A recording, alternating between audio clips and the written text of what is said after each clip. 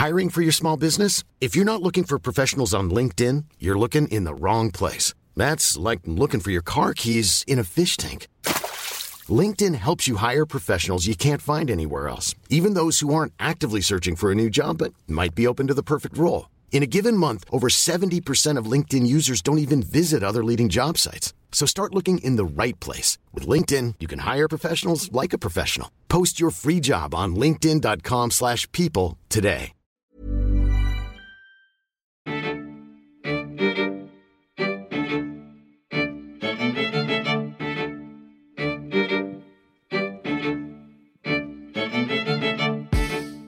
Hello and welcome to Curious Canadian History. I'm your host, David Boris.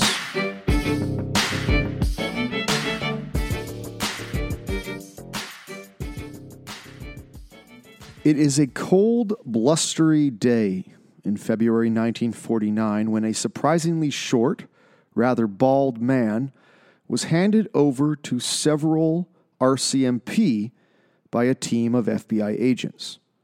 They had found this man living in a basement suite in New York City, and this man's name was Sam Carr, and he had been on the run since late 1945. Sam Carr was a spy, but more importantly, he was a spy master. He had collected and organized a fairly extensive network of contacts within various government, military, and scientific circles in order to provide intelligence to the Soviet Union. Was it not for a defection by a low-level cipher clerk, Sam Carr may have continued operating well into the Cold War. As it stood, however, his spying days were over on that cold February day. This is Season 8, Episode 10, Our Man in Toronto, Sam Carr, and a Soviet spy ring in Canada.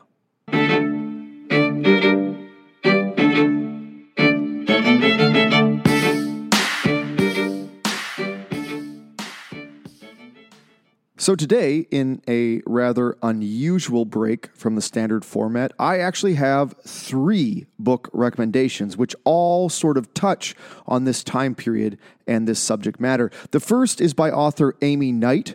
It's titled How the Cold War Began, The Guzenko Affair and the Hunt for Soviet Spies. This came out in 2005 by McClellan and Stewart.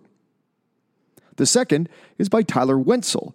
It's titled Not for King and Country, Edward Cecil Smith, the Communist Party, and the Spanish Civil War. This was published in 2020 by the University of Toronto Press. And the third is David Levy's Stalin's Man in Canada, Fred Rose and Soviet Espionage. This was published in 2011 by Enigma Books. Our story begins with a man named Sam Carr. Originally born in Ukraine in July of 1906, his name was Shil Kogan. But as Sam Carr, he immigrated to Canada in 1924. And as a communist, he quickly ingratiated himself within the just recently formed Communist Party of Canada. Now, the Communist Party of Canada was a rather small but clandestine political organization that had first formed back in 1921.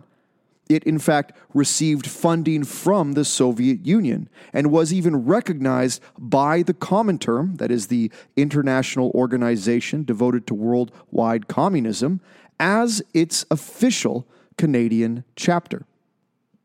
The year that Carr joined the party, it had approximately 4,500 members across the country, though only a small number of those were actually Canadian-born. Most of the membership was actually from Eastern Europe, and they had emigrated to Canada just like Carr.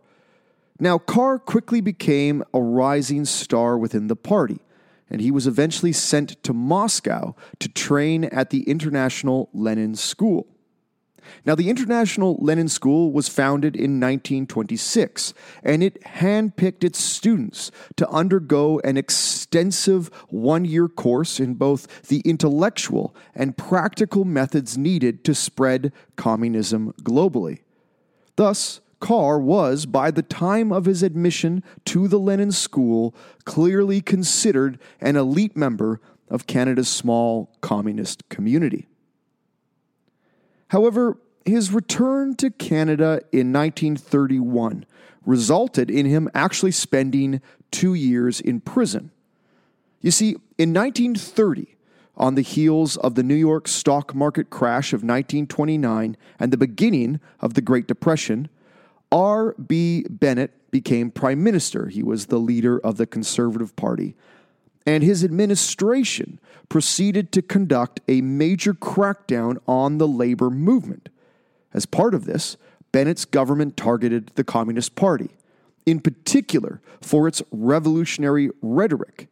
And in 1931, under Section 98 of the Canadian Criminal Code, which outlawed advocacy for force or violence for political change, Bennett ordered the arrest of a number of the party's leaders.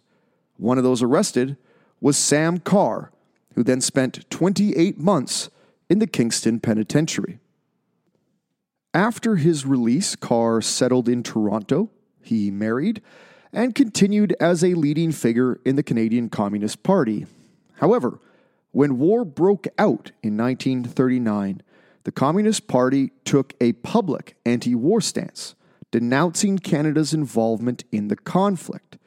Now, you might be asking yourself, why?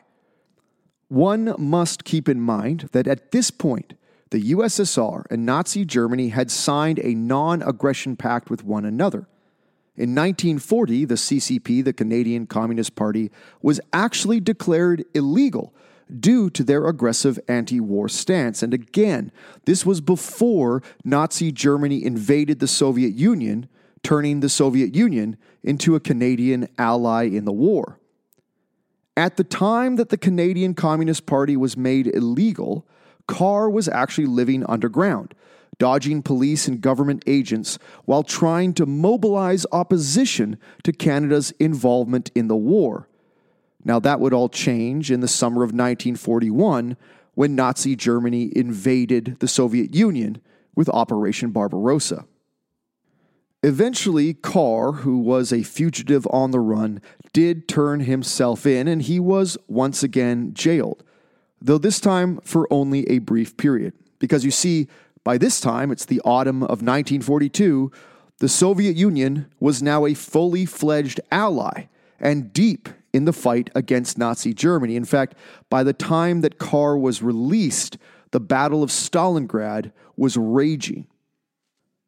Now, Carr was not released simply because of the new geopolitical reality of a Soviet Union ally to Canada, but he was released upon giving an oath that he would stay out of trouble and do no more work for the Communist Party.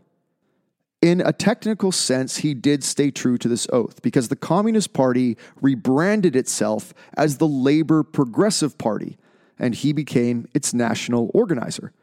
This meant that he was traveling between major Canadian cities acting on its behalf. However, this was just on the surface. Secretly, Carr used his position as a national organizer as a cover in order to begin building a spy network for the Soviet Union. In fact, within a few weeks of his release, Carr was already securing contacts within Canadian government and military circles, and he would pass on the names of his contacts and even potential contacts to his people at the Soviet embassy in Ottawa, specifically his handler, Sergei Kudryavtsev.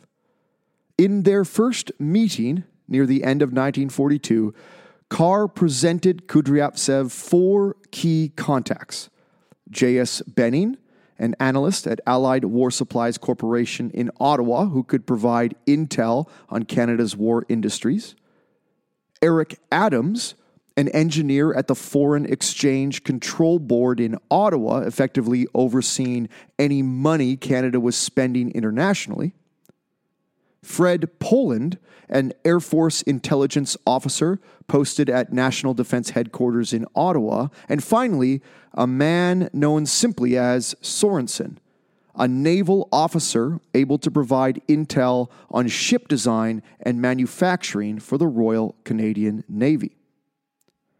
Now, Carr impressed Kudryavtsev and was soon put in charge of what came to be known as the Ottawa-Toronto Group. Now, Carr's contemporary running the Ottawa-Montreal Group was none other than Fred Rose, a Soviet spy who even would go on to become a member of Parliament.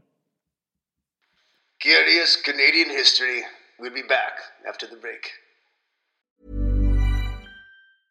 I'm Sandra, and I'm just the professional your small business was looking for. But you didn't hire me because you didn't use LinkedIn Jobs. LinkedIn has professionals you can't find anywhere else, including those who aren't actively looking for a new job, but might be open to the perfect role, like me. In a given month, over 70% of LinkedIn users don't visit other leading job sites. So if you're not looking on LinkedIn, you'll miss out on great candidates like Sandra. Start hiring professionals like a professional. Post your free job on linkedin.com/people today. Folks, I know that sometimes advertisements can get in the way of a good story. And here at CCH, we never want a good story's momentum broken up, but we rely on advertisement for the financial support, and it's needed to continue to make this program. That being said, there is a way to access CCH episodes advertisement free. If you go to patreon.com, Patreon, and search Curious Canadian History, you can access all our episodes ad-free by just donating $1 or $2 to the podcast. It's basically like $2 a month or $2 an episode. It's easy, safe, and a great way to get this content without the ads. Patreon even has an app, so you can simply use the app on your phone like you would be using any of your podcast apps. And then you have every CCH episode right there at your fingertips. Check out patreon.com/Curious Canadian History today and join the club. Now back to our regularly scheduled program. Because Carr was able to travel under the guise of National Party organizer, he was able to meet frequently with both his contacts and Soviet embassy staff, particularly in Toronto, Montreal, and Ottawa. The method by which Carr would meet was via a complicated series of codes that would be passed through his own contacts and back to him. For instance, the Soviet embassy in Toronto would get a message to Eric Adams, who had access to a work telephone, and would call his work switchboard, providing a different name, one of his co-workers' names, and then he would get patched through to the offices of a Dr. Henry Harris. Henry Harris was Carr's optometrist and trusted friend. Adams would leave a coded message for Harris, and Harris would then relay the message to Carr. Harris would then relay a coded message back from Carr, identifying where and when to meet. In fact, sometimes if Carr was unable to even make a meeting, Harris would go in his stead. Now, Carr ceaselessly sought to expand his network of contacts. One such later addition was Matthew Nightingale, a communications engineer and officer in the Royal Canadian Air Force. Now, they had met via Nightingale's wife, who attended communist meetings, and Carr reported that Nightingale had passed him details about communication networks in Canada. Another military officer that Carr reported to the Soviet embassy as one of his potential contacts was a man named David Sugar. Sugar was a scientist who worked for a government research agency and then joined the Navy working on submarine detection technology. It's reported that fellow scientists felt Sugar to be overly zealous in his efforts to learn about other research going on in his facility. That being said, there is no evidence to show that Sugar ever gave Carr anything. Now, one might ask, especially in this current climate we live in today, why would anyone want to help the Soviet Union? Most of these recruits were well-educated, young intellectuals who had sympathies for the communist agenda. Many had participated in left-leaning organizations such as the League Against Fascism or the Civil Liberties Union, while some were particularly enthralled by the Spanish Civil War of the late 1930s and worked for organizations like the Spanish Relief Committee. You see, the Canadian Communist Party would often hold Marxist study groups, and this kind of became a breeding ground for a number of potential agents. For many of these young people, the spread of fascism abroad, coupled with a serious desire for change within Canada, led them to sympathizing with Marxist ideology and becoming vulnerable to Soviet influence.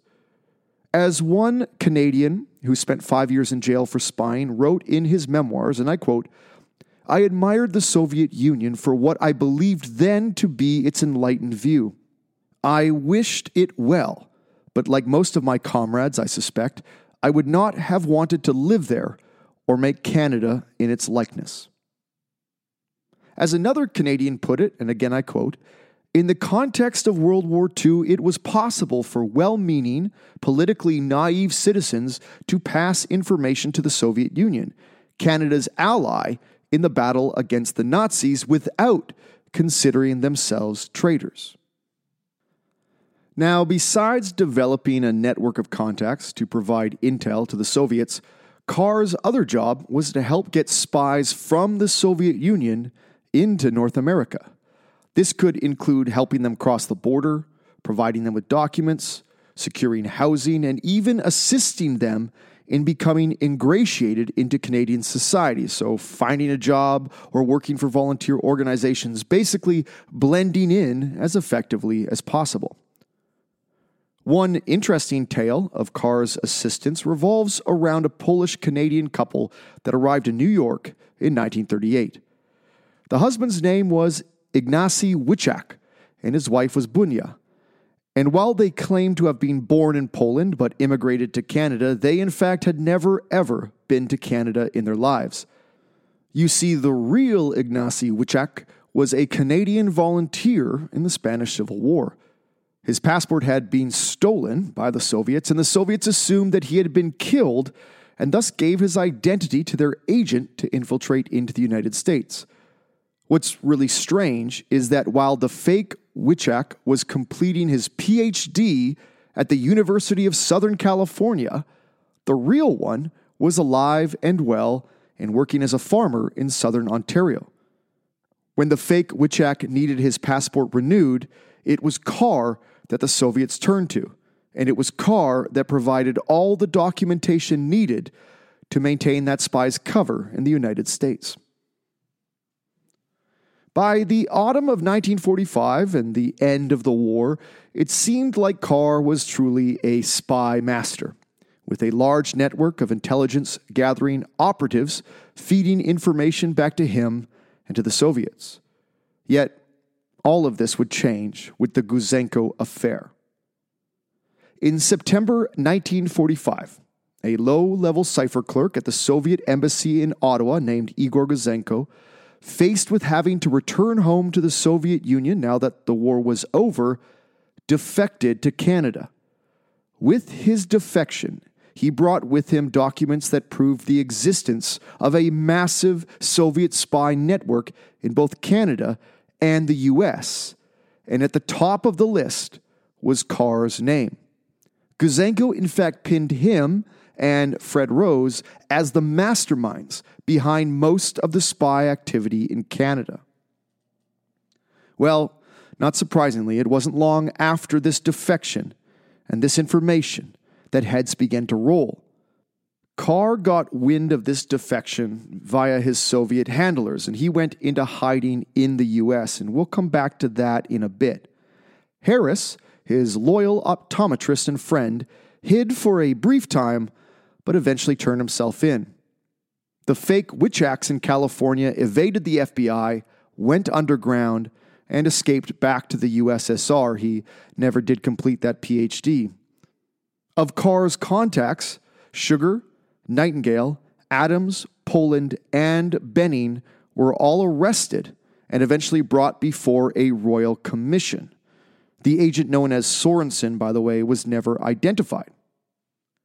Now, the commission that they were brought in front of was formerly known as the Royal Commission to investigate the facts surrounding the communication by public officials and other persons in positions of trust of secret and confidential information to agents of a foreign power.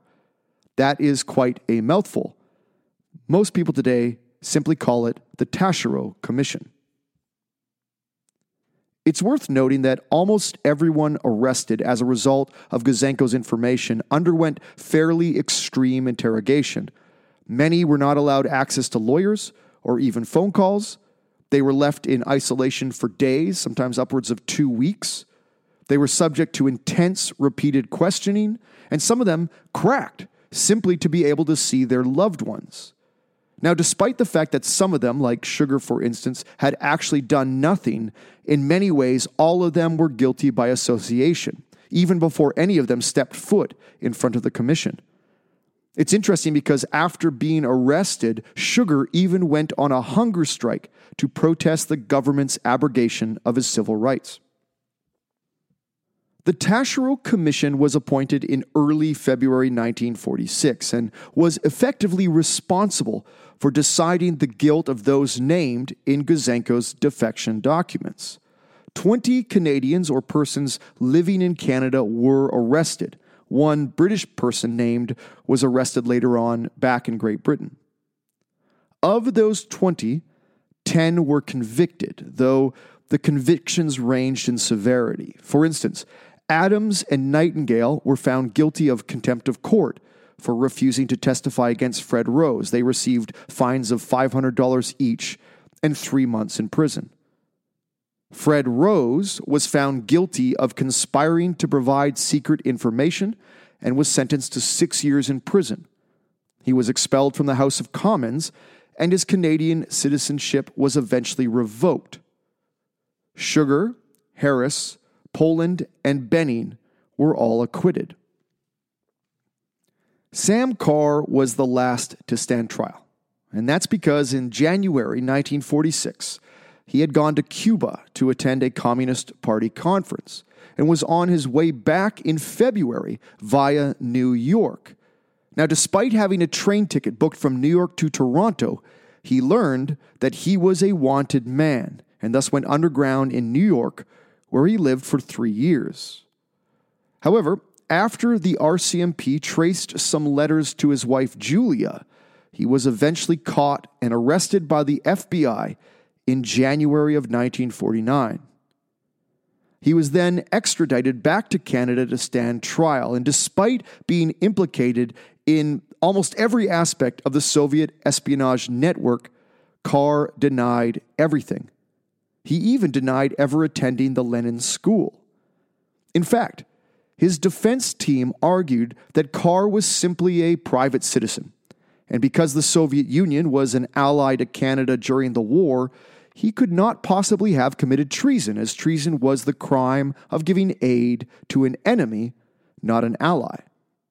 It's interesting to note that the charge the government levied against Carr was conspiracy to unlawfully procure a passport, which he was found guilty of after a 4-day trial and sentenced to 6 years in prison.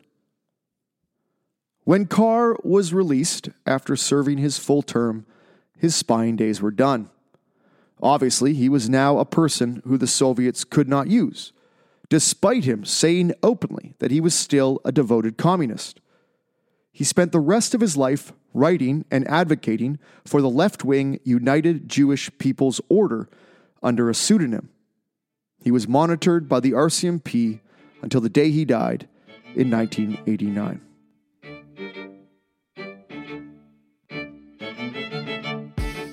I want to thank you all for listening today. Don't forget, you can find me on Twitter at Doc Boris. That's at DOCBORYS. You can find us on Facebook. You can find us on Instagram. You can find us on Patreon. And you can find us on all podcast listening devices. And please do not hesitate to write and leave a comment. We love to hear from you. I'm David Boris. Stay curious, friends.